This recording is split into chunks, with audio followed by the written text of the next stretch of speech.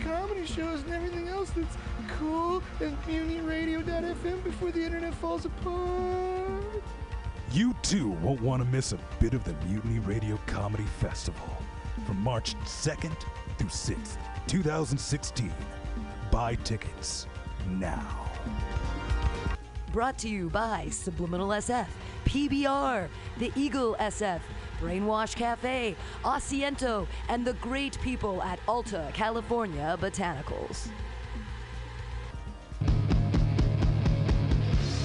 Have you heard of Subliminal SF? Visual and auditory mind control.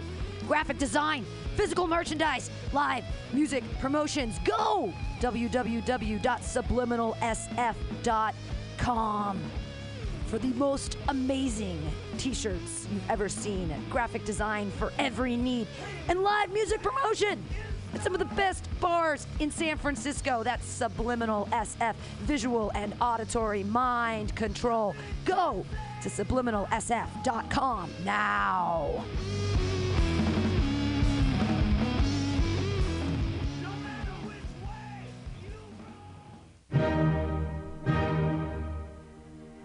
Good evening there, my friends here at MutinyRadio.fm.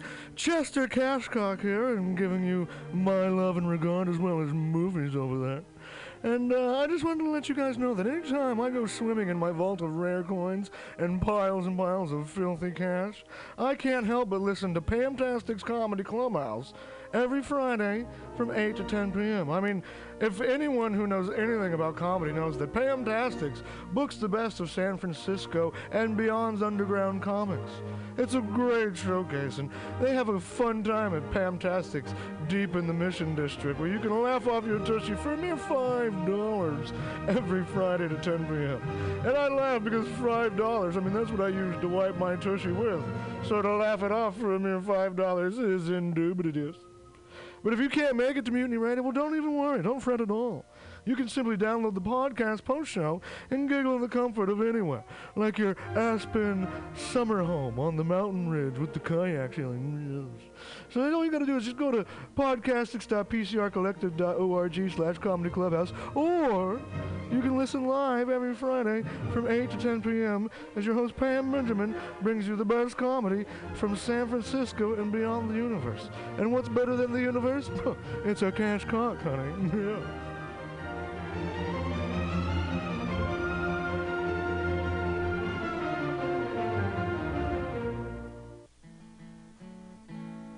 Billy Bob, you ever want to be funny?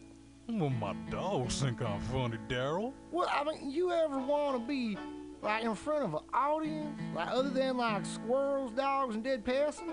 Oh, shit. From time to time, I've given it a thought or two. You know, if you go to Joke Workshop, there's more than 2 peoples paying attention to your jokes, and they ain't even gonna be jerks about it. Daryl, are you serious? I can get people to listen to my jokes? And they'll even say nice things to you before they tell you how to get improvements. No way. What is this dag-nabbit thing called? It's Joke Workshop. Joke Workshop? Yep, every Monday, 6 to 8 p.m. on the Mutiny Radios. So you're saying I could tell my jokes every Monday from 6 to 8? That's what I'm saying. It's the Joke Workshop Mondays, 6 to 8 p.m.s at the Mutiny Radios. Yahoo! $4.99. The dictionary definition of the adjective eclectic is selecting or choosing from various sources. When Bay Area musician J.D. Buell brings you Morning Train Wednesday 10 a.m. to noon on Mutiny Radio, that is exactly what he does. Select music from various sources to give you a unique listening experience. Rock, pop, jazz, bluegrass, gospel, funk, reggae, folk, blues, country and western, electronica, soul, disco, rhythm and blues, punk and post-punk come together with music from around the world with Buell's passionate and down-to-earth delivery. In an age of personal music delivery systems, J.D. Buell carries on the values of progressive FM radio when a listener could actually have a relationship with a programmer, someone who would create an eclectic musical environment wherein both listener and host find fulfillment. The Morning Train with J.D. Buell, Wednesday, 10 to noon on MutinyRadio.fm. Freeform radio for free minds.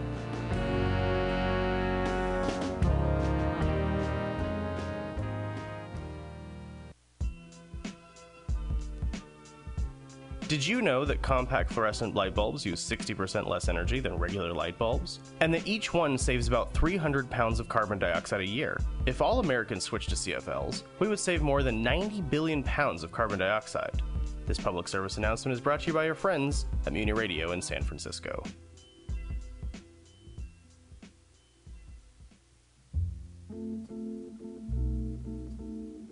People from all over the Bay Area come to the Lindsay Wildlife Museum to experience close encounters with live wild animals.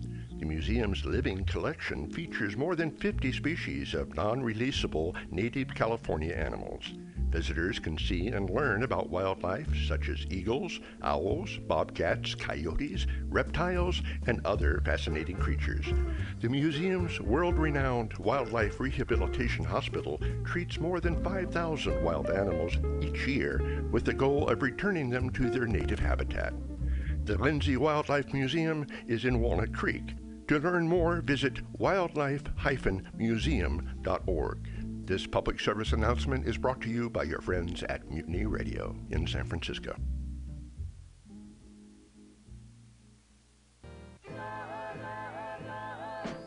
Safe sex is more than just avoiding STIs and pregnancy, no matter what you're into.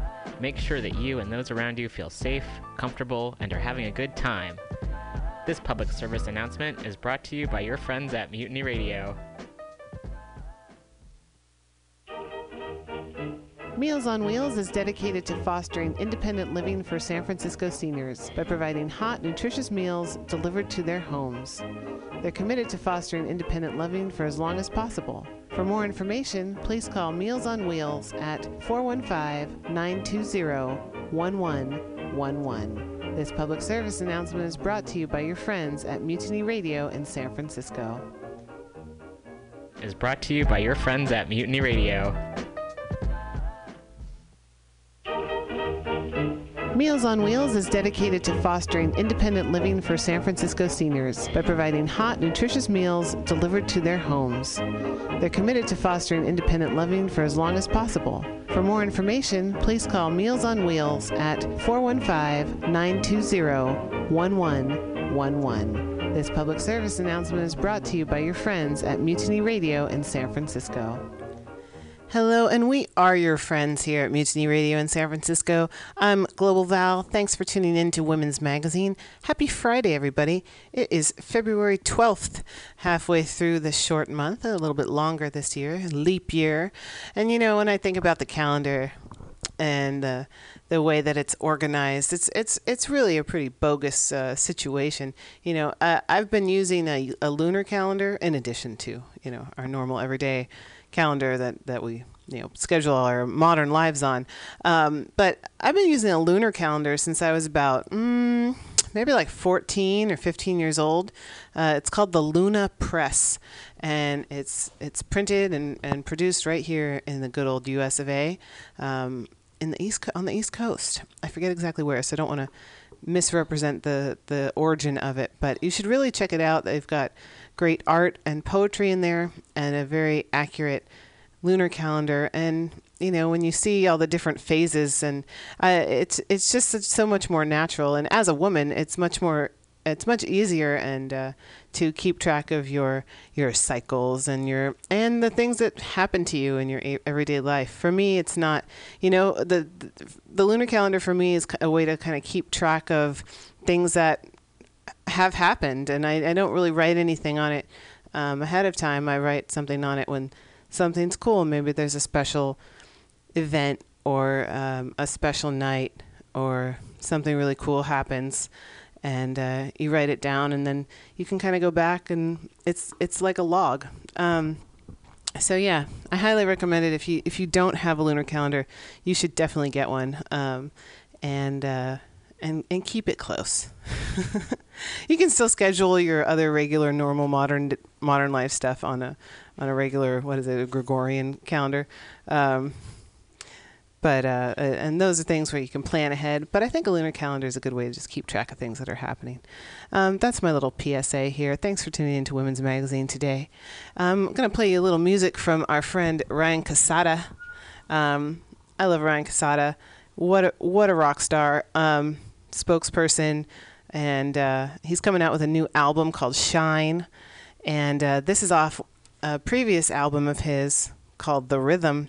And I like this song, number 1, Love Around the World. Let's do it, folks.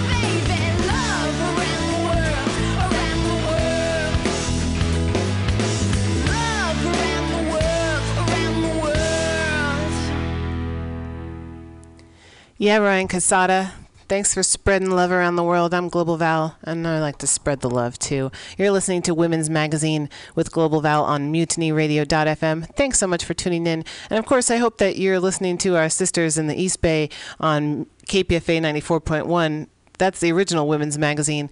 They're on the air 94.1 and kpfa.org every Monday from 1 to 2 p.m., and I am an outpost. I hope to be putting together and doing some more editing from some of these shows I've been doing here at Mutiny to send off to KPFA. But they've got a great team of people working together on that show, various topics, and doing it for the love and to spread it around the world, because we have quite a bit that we're up against here. So the United Nations has registered almost 4.6 million refugees from Syria since the fighting broke out in the country several years ago, about 4 years ago. Of those 4.6 million refugees from Syria, almost 2.4 million are 17 and under. A huge amount of children, minors, young people displaced, having fled their country with or without their families, whatever their individual situations may be. A huge, huge problem that we as a global community really need to be addressing. And not forget about. And I know a lot of people are out there working, helping these folks, not just from Syria, but from other war-torn countries like Afghanistan, it's really heart-wrenching. And it's a scary thing, because last week on Women's Magazine I interviewed the executive director of the Bay Area Anti-Trafficking Coalition, Betty Ann Boving, and when you have all of these young people, children of all ages, 2.4 million children, refugees, it really is scary what's going to happen to all these kids. So I wanted to bring you kind of a hopeful story, a positive story, from BuzzFeed.com. It was written by David Mack.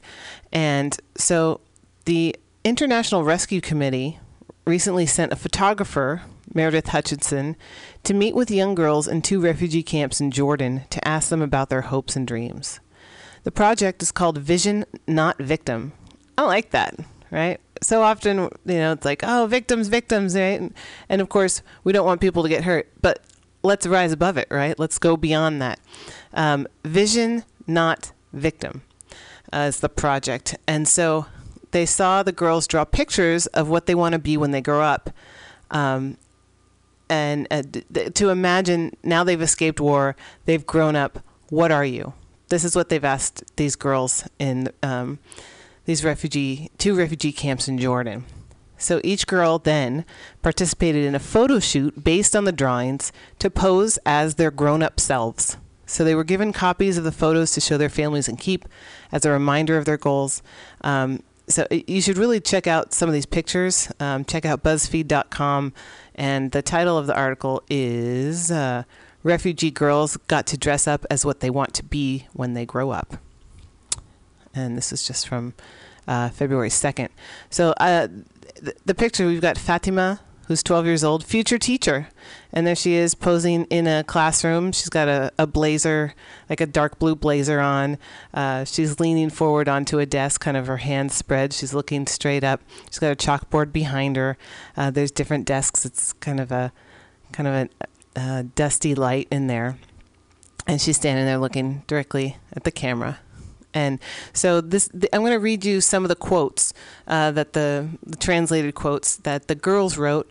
Remember, these are notes from their future selves after they've grown up and after this huge crisis. So Fatima, age 12, future teacher, says, "In this image, it is early morning, and I'm waiting in my classroom for my students to arrive. I teach younger children to read and write Arabic. I'm a very compassionate and kind person, and so a perfect teacher. I am strict, but I go out of my way to gently help those students who are having difficulties." Malak, age 16, future police officer. Remember, these are all girls. And Malak says, "I've always wanted to be a policewoman because the police not only keep people safe, but they also create justice in society. Every day I wake up, go to the station, and then head out into the city to see where I can help. I also work to inspire other young girls to become policewomen, supporting them to dream about their future and thinking about how they will overcome obstacles. Fatima, 11, future surgeon, says, in this image, and she's looking at an x-ray, they dressed all the girls up in the kind of like a costume photo shoot of these what they imagined their future selves, their future careers to be. So Fatima, the future surgeon, says, in this image I am examining an x-ray of a patient to see what is causing the pain in her chest. At this point in my life, I am a well-respected surgeon in the region. I treat many patients, but the patient I care most about, the one that drove me to be a doctor, is my father, who has a lot of medical issues. To be able to help my father, this makes me feel strong, powerful, and capable. The next girl, again, Syrian refugee, imagining their future selves. Muntaha, 12, future photographer. And she's fabulous. They've got her in this kind of a blousey denim shirt and a big scarf around. She's holding a gigantic camera. She's got her hand on her hip. The other camera's down, hanging down, her pant leg.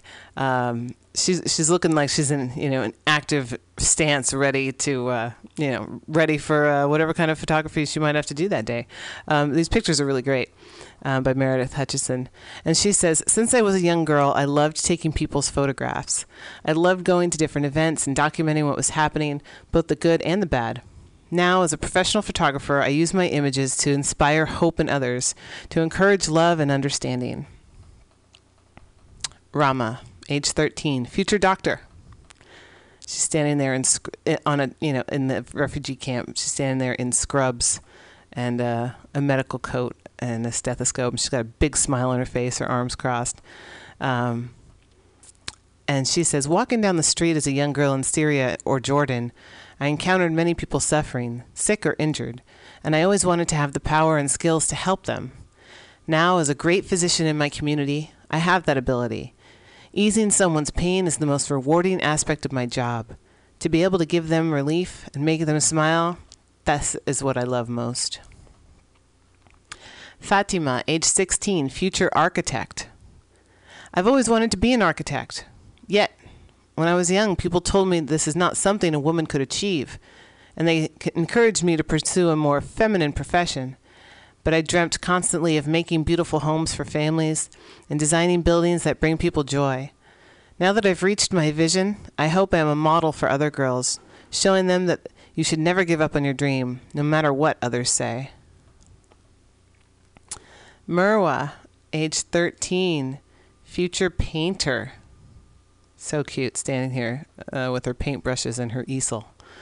In this image, I'm a popular painter, working on landscape and oils. When I was younger, painting was a hobby, but as I grew older, I saw I had a great talent and went to art school. Now I have my own gallery where I sell my paintings and sculptures. My hope is that my artwork inspires peace in the world and encourages people to be kind to one another. These are the voices of girls who've fled their homes in Syria. Young girls. Haja, age 12, future astronaut. Looking ready in an astronaut costume. Great pictures, Meredith. Ever since we studied the solar system in primary school, I've wanted to be an astronaut. I would imagine myself up in the sky discovering new things. Maybe like those gravitational waves that Roman was talking about on the Weekly Review right before this show. I love being an astronaut because it lets me see the world from a new angle. In this society, my path was not easy. Many people told me a girl can't become an astronaut. Now that I have achieved my goals, I would tell young girls with aspirations to not be afraid, to talk to their parents about what they want and why, to always be confident and know where you want to go. Fatima, age 11, another future police officer, which I found kind of interesting. There were a few future police officers. She says, I am a kind yet serious policewoman who is respected and a role model in the community. People are not afraid of me, but call me when they're in trouble. I teach them how to respect and love one another. I fight for justice. I help the innocent. What an amazing ideal for a police officer. If we could only follow young Fatima's image of what police officers are supposed to be like. I like her version. I think we could get back to that, or get there maybe for the first time. Basima, age 17, future chef. She's here standing behind a kind of a deli counter. Big smile, apron. I've always found great pleasure in cooking. When I was young, I spent a lot of time in the kitchen with my mother, learning how to create different dishes. I was really good at it. Now, as a chef, I have my own restaurant where I create the menu, and a shop where I make and serve different dairy products like milk, cheeses, and yogurt. This next one I think is my favorite. Noor, age 16, future lawyer. She's standing there in the kind of a graduate's gown. She says, I want violence against women to end. I want women to be able to make decisions for the community and say their opinion without fear. I want our society to open up and give space for women to be whoever they want to be. This is why I decided to become a lawyer. When I was younger, my mother told me I was courageous and truthful, and that I could be a great lawyer who fought injustice. I took her advice, and now I am a respected lawyer working on women's rights and defending women who are victims of domestic violence. Go, Noor. Amani, age 10, future pilot. I love planes. Even before I had ever been on a plane, I knew I wanted to be a pilot. Flying is adventurous and exciting. When I was younger, my brother always told me that a girl can't be a pilot, but I knew deep down this is what I wanted to do. I finished my studies and found a way to get to flight school. Now, not only do I get to live my dream, but I also get to help people travel, to see the world and discover new places. One more here. Hiba, age 9, future pediatrician. And she says, her future self says, I've always wanted to help children, and this is what drove me to be a pediatrician. I am kind and loving and therefore an excellent doctor that children can trust. Nezreen, age 11, another future police officer. Here she is in the refugee camp. Looks like she's got a whistle and is stopping traffic. And her future self says, I saw a policewoman for the first time when I was 11. Before that, I hadn't considered it as a career. At that moment in my life, I wasn't even going to school. I had just had no interest.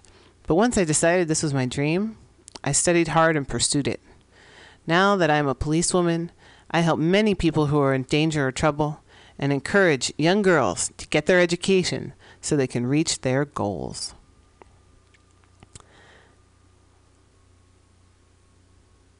Thank you for listening to Women's Magazine here. I'm Global Val, and that was from an article on BuzzFeed.com by David Mack, M-A-C-K, posted on February 2nd, called Refugee Girls Got to Dress Up as What They Want to Be When They Grow Up.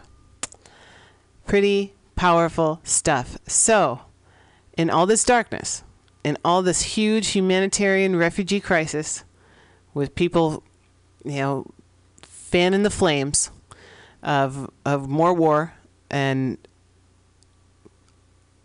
hatred and violence and oppression, we've got these young girls who have dreams in their hearts and are determined to become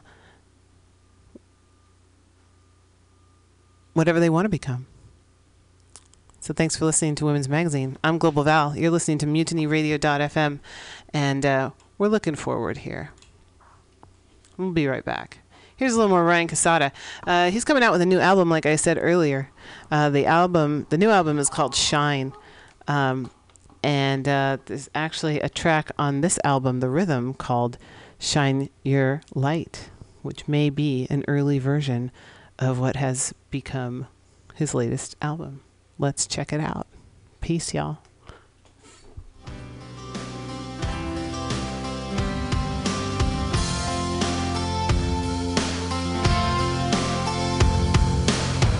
Hey man, listen up if you have the time. I want to tell you a story.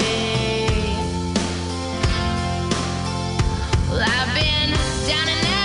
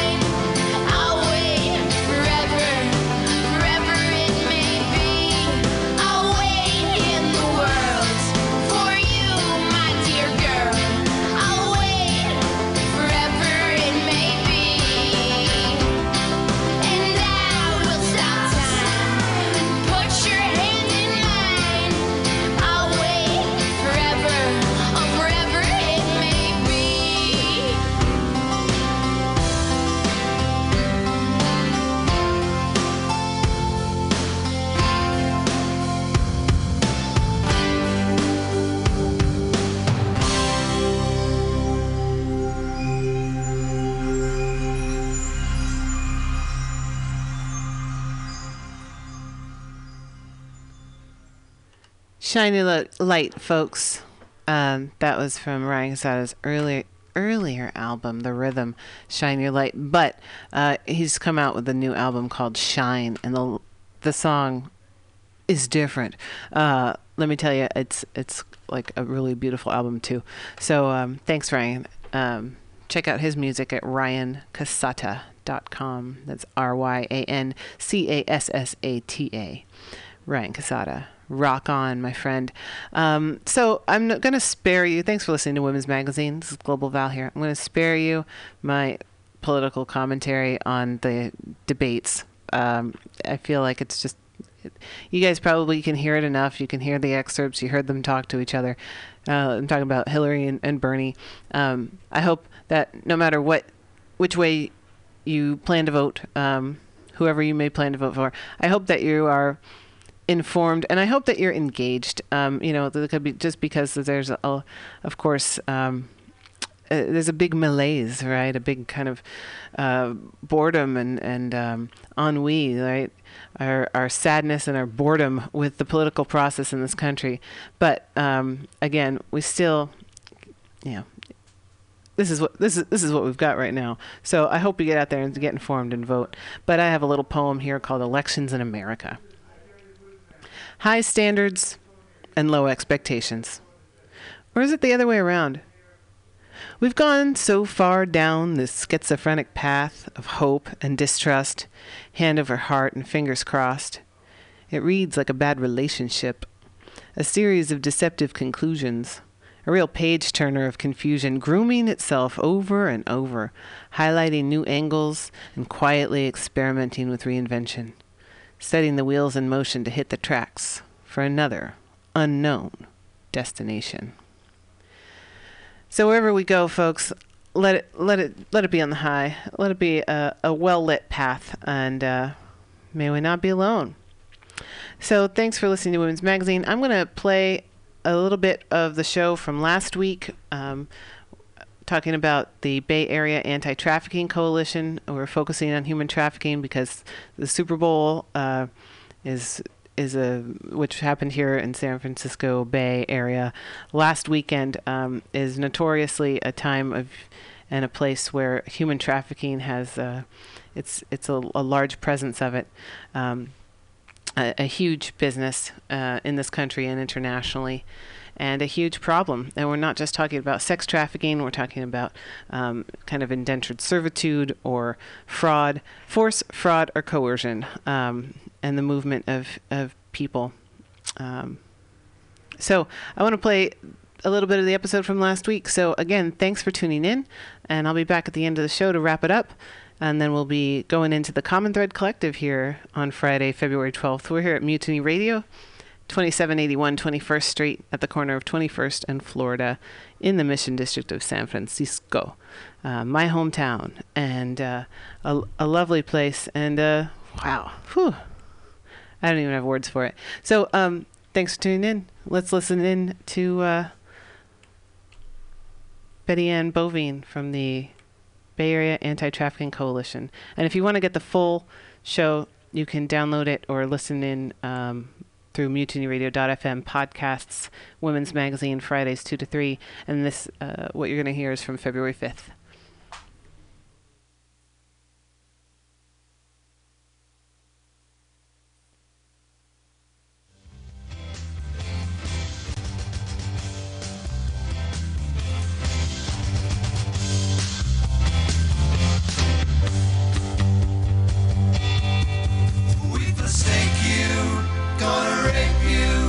Forget you, better still.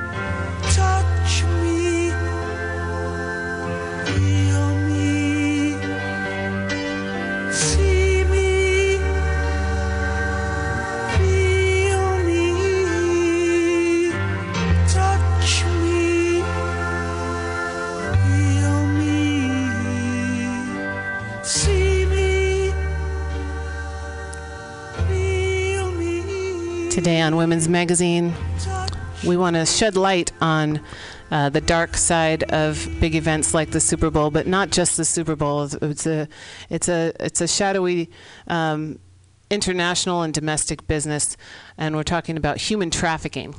And it's something that happens around us all the time, every day in our neighborhoods, but we may not even realize it.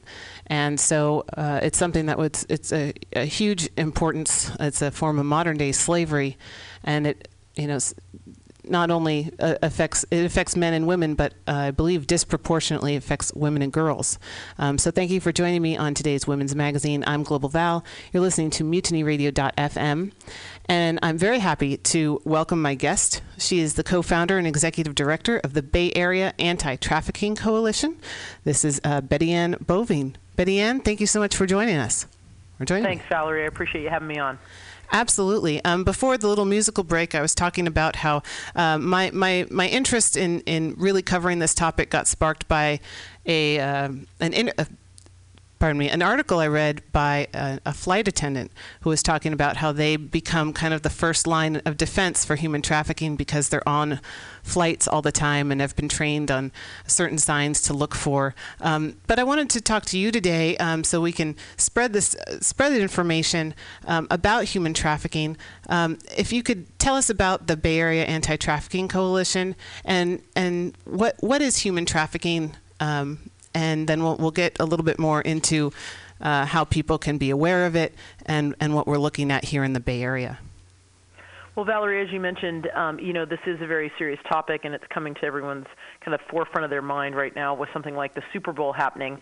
And with so many people flocking to the Bay Area, indeed, as you mentioned, kind of hearing about this through the travel industry and airlines being trained, the Bay Area Anti-Trafficking Coalition specializes in training frontline workers such as airport employees, people in the hospitality industry, people working at hotels, on what to potentially look for that they might be seeing every day when they put their uniform on to go to work, that they could be the eyes and ears of identifying this criminal activity happening in our midst. And then we really have reached beyond that as well to really help train individual citizens of just what they can look for. And it's been amazing now that we have a national human trafficking hotline number, how many individuals have been able to report things that have truly saved lives. And how did the Bay Area Anti-Trafficking Coalition start? If you want to give a little background. It's really a great story. I mean, one of the things that, I'd love to do today is to bring a little bit of levity to our conversation. I know some people can hear of this issue and just think, oh my goodness, if I hear more about it, kind of where will that lead? And will I kind of be bolted to my chair in despair? Right. And what we really try and offer is really hope and perspective for community members that are interested in learning how to identify more in their own, what we would call traffic pattern, to make sure that there's nothing happening in their realm. But, I speak all the time, and people find out that I'm with the Bay Area Anti-Trafficking Coalition, and they'll put up their hand and say, you don't need to say any more. I'm grateful. I live right off of Highway 101, and the on-ramp at Whipple gets crazy busy, right around 9 a.m., and they think I'm actually working on Bay Area traffic, the movement of cars. And what we're really talking about here is actually the movement and exploitation of people. Trafficking in persons is actually considered to be modern-day slavery. There's an estimated over 27 million people in slavery in the world today, and this is more than in the 400 years of the transatlantic slave trade that we had. It's the second largest illicit trade behind drugs and guns and weapons trade, and basically it's the fastest growing criminal activity in the world. So when we talk about fighting human trafficking, we are talking about taking on a very large criminal enterprise.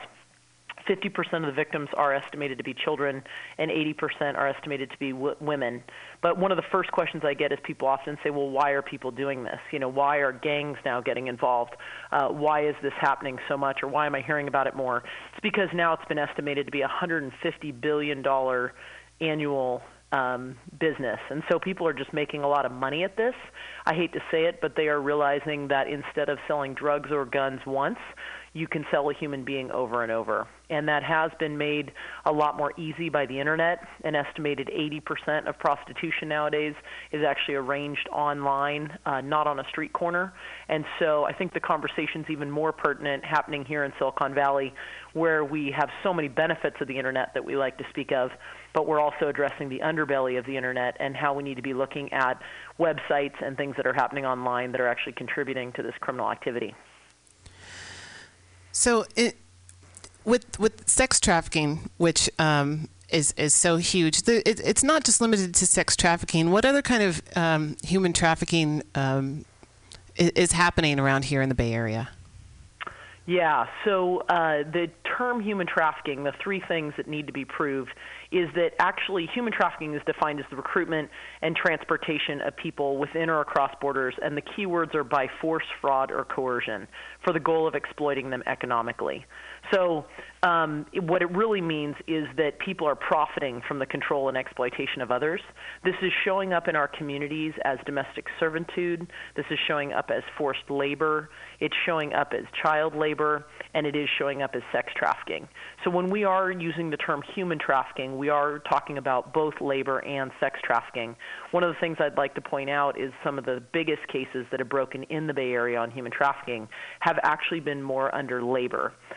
So we're looking at Thai workers that were brought in to supposedly work on the Bay Bridge, and instead they were given other jobs throughout the Bay Area and never paid and held in pretty horrific conditions. We had the first case of human trafficking to be prosecuted in all of Northern California, and that was actually in the suburb of Walnut Creek, and it was a domestic servitude case where teachers noticed that a nanny was dropping off kids at school every day, and they seemed to be fine. The kids were well-groomed and ran off happy, but the nanny had the same outfit on for 5 months in a row. Her hair was disheveled. She never met anyone's eye. And it was just enough that something was a little bit off that the teachers decided to call the cops, who got the FBI involved, and found that she was actually being held where her documentation had been taken from her. She was being threatened with deportation. She was made to live under the stairs. She was given very little food, and she was beaten often. And then a case of Pasan Indian restaurant in Berkeley. And it was actually a case where people started coming in and realizing that children were serving them lunch. And they were wondering, well, why during school hours are children here serving me lunch? And it turned out over a 20-year period, the owner had been bringing in over 26 women and girls from India and had been having them work just numerous hours for hardly any pay, and there was also sexual exploitation going on.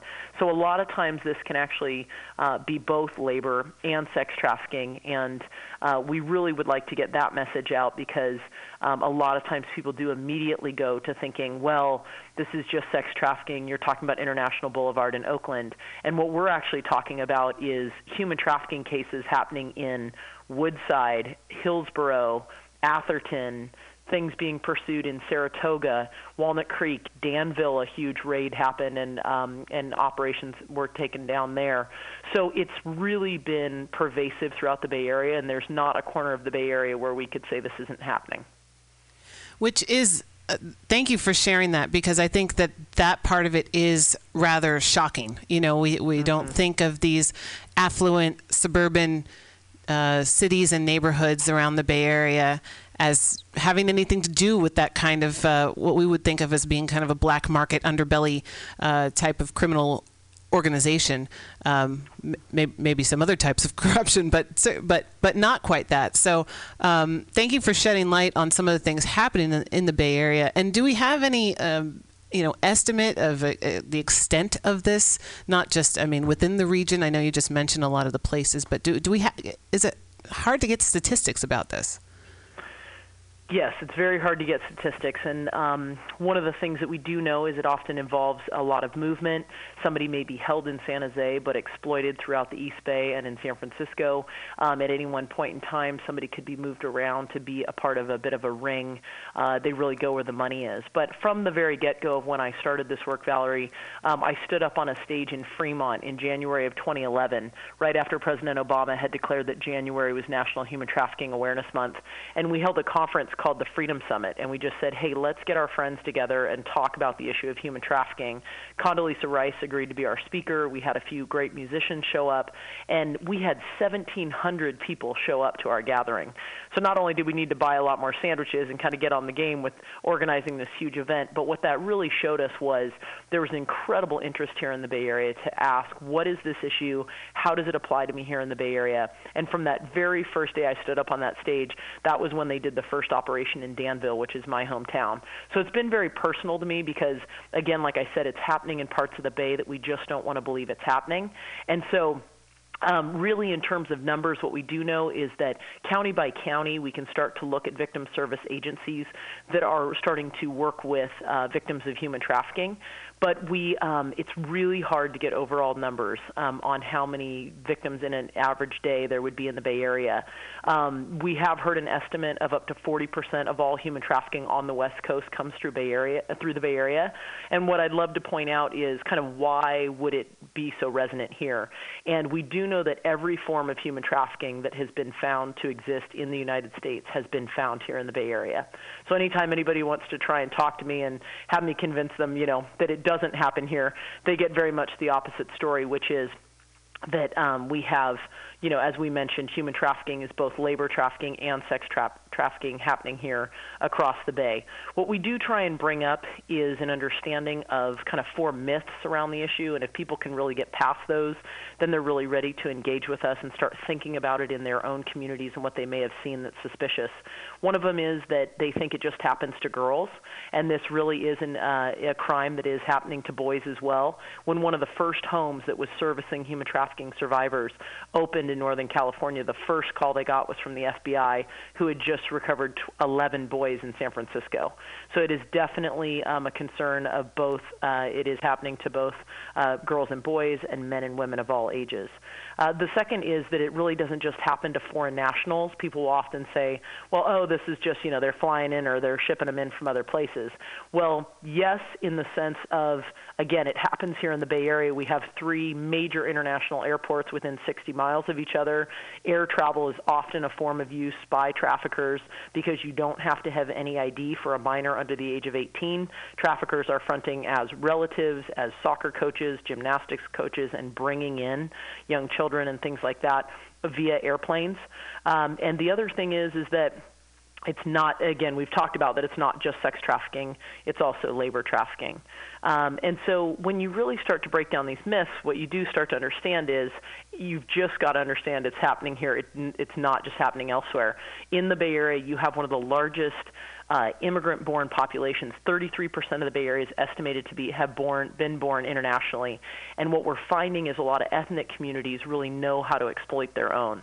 So within these different ethnic communities in the Bay Area, there's different forms and faces of human trafficking as they are kind of duping people to come to the Bay Area and to California as the land of opportunity. They'll promise them good jobs, and then they wind up putting them out on the street and forcing them to sell themselves for sexual services. They will come under the lure of, hey, I got you here, I'm going to get you a job, but you owe me for that $4,000 plane flight that I just paid for you. And so they hold debt over their head.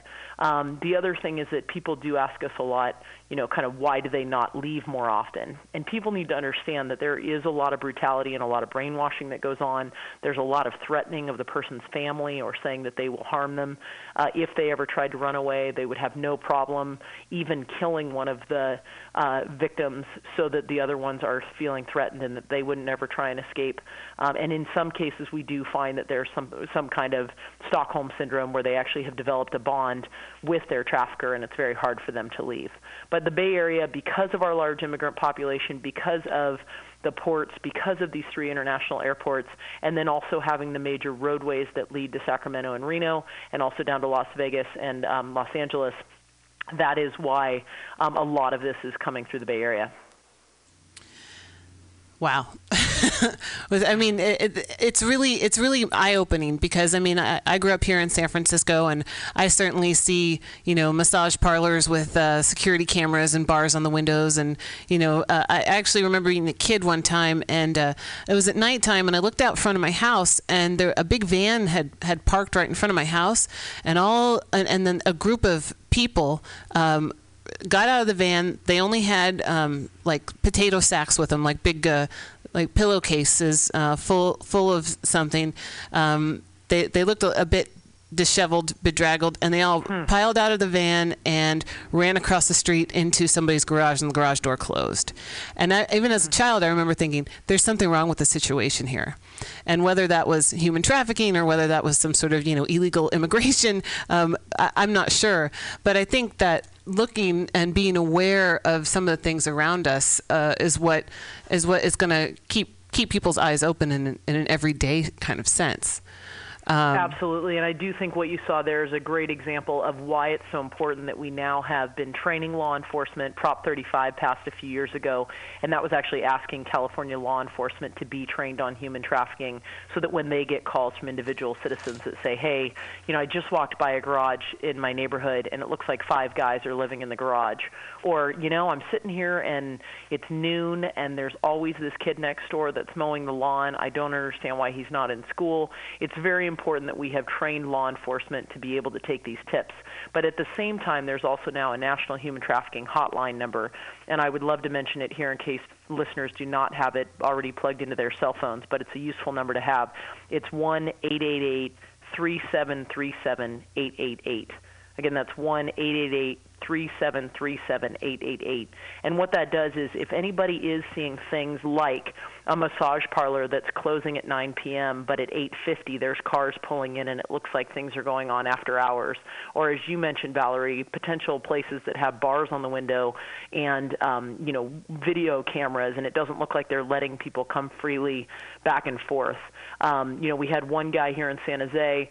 Now, we don't recommend often going in and kind of addressing the establishment, but he had seen this hair salon in San Jose, and he said, it just seems odd to me that all these construction trucks pull in over the lunch hour to, quote-unquote, get a haircut, and then they all pull out an hour later. And so he decided to go in there and just ask for a haircut. Well, it took the ladies 20 minutes to find a pair of scissors.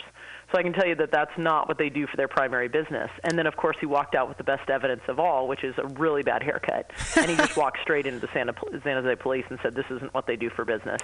And a couple weeks later, that was a place that was shut down as a front for prostitution. Now, one of the things I get asked a lot about, though, is, is it prostitution or is it human trafficking? Right. And what we can say is that, it's an estimated right now by the Jimmy Carter Center for Peace. They've estimated that 1 out of every 10 people that is actually in the business of what we would call prostitution is actually what we would call a sex worker who is doing it on their own fruition. They are either posting themselves online, they are selling themselves on the street, but the other 9 out of 10 people are being held against their will and being forced to do horrific things that none of us would want to do. And so for anybody to say, we need to just kind of know that prostitution just happens, we need to understand that 9 out of 10 of those people are actually being held by a third-party pimp or trafficker who now we have laws of human trafficking where we can actually stand up to that and say, no, this young person or this adult is actually being forced, with forced fraud or coercion, is being held in that position of enslavement, and we're able to help get them out and bring justice to the trafficker. So any time that you can prove there is a third party that is exploiting and making profits off of the demanded services of another person, that's where the human trafficking laws now come to bear. In the state of California, it has been ranked as one of the top 3 states in the United States for human trafficking. We have 3 out of the 10 worst child sex trafficking areas in the United States: San Francisco, Los Angeles, and San Diego. We do have good laws on the books. I mentioned Prop 35 to train law enforcement and to make some of the sentences for traffickers more steep, but we also have the California Trafficking Victims Protection Act of 2005, but currently human trafficking carries a lighter penalty under California law than both rape or kidnapping. And really, the crime of human trafficking is that kind of exploitation on a daily basis. So we're moving along as a state. We're definitely, the other thing we have going on is that we have, just a very concerned population in the Bay Area. One of the things I find is that when people travel the world and they live in the Bay Area, you don't necessarily say, like, I live in Cupertino, or, hey, I live in Saratoga, or you say I'm from the Bay Area. And so we're actually calling on that regional identity of folks to say, we need to work on this problem as a Bay Area, as an entire region, because we can't just say that Menlo Park or Palo Alto or Danville has been eradicated with no human trafficking, because it seeps across city borders very easily. It seeps across county borders. And so it truly is a regional issue that we're all coming together to work on. And we've got over 50 organizations here in the Bay Area that are working to fight trafficking both locally and abroad. What the Bay Area Anti-Trafficking Coalition does is serves as the umbrella organization that is working to have all those groups work together and to be very coordinated in the fight against trafficking. One of the things that we like to mention is that we have what we call a neighborhood watch, and everybody's got those signs in their neighborhood, right, that say all suspicious persons and activities will be reported to the police department. Right. What we're trying to do is actually not recreate the wheel. We're trying to really duplicate the neighborhood watch system into a trafficking watch, to have everyone know the national hotline number, 888-3737-888, and if they see something, to say something. So it's very much like Neighborhood Watch. You know you see somebody breaking into your neighbor's house, and it's not little Johnny who locked himself out of the front door. You know what number to call. You know to call 911, and then you see the cop car pull up, and you see that injustice get righted.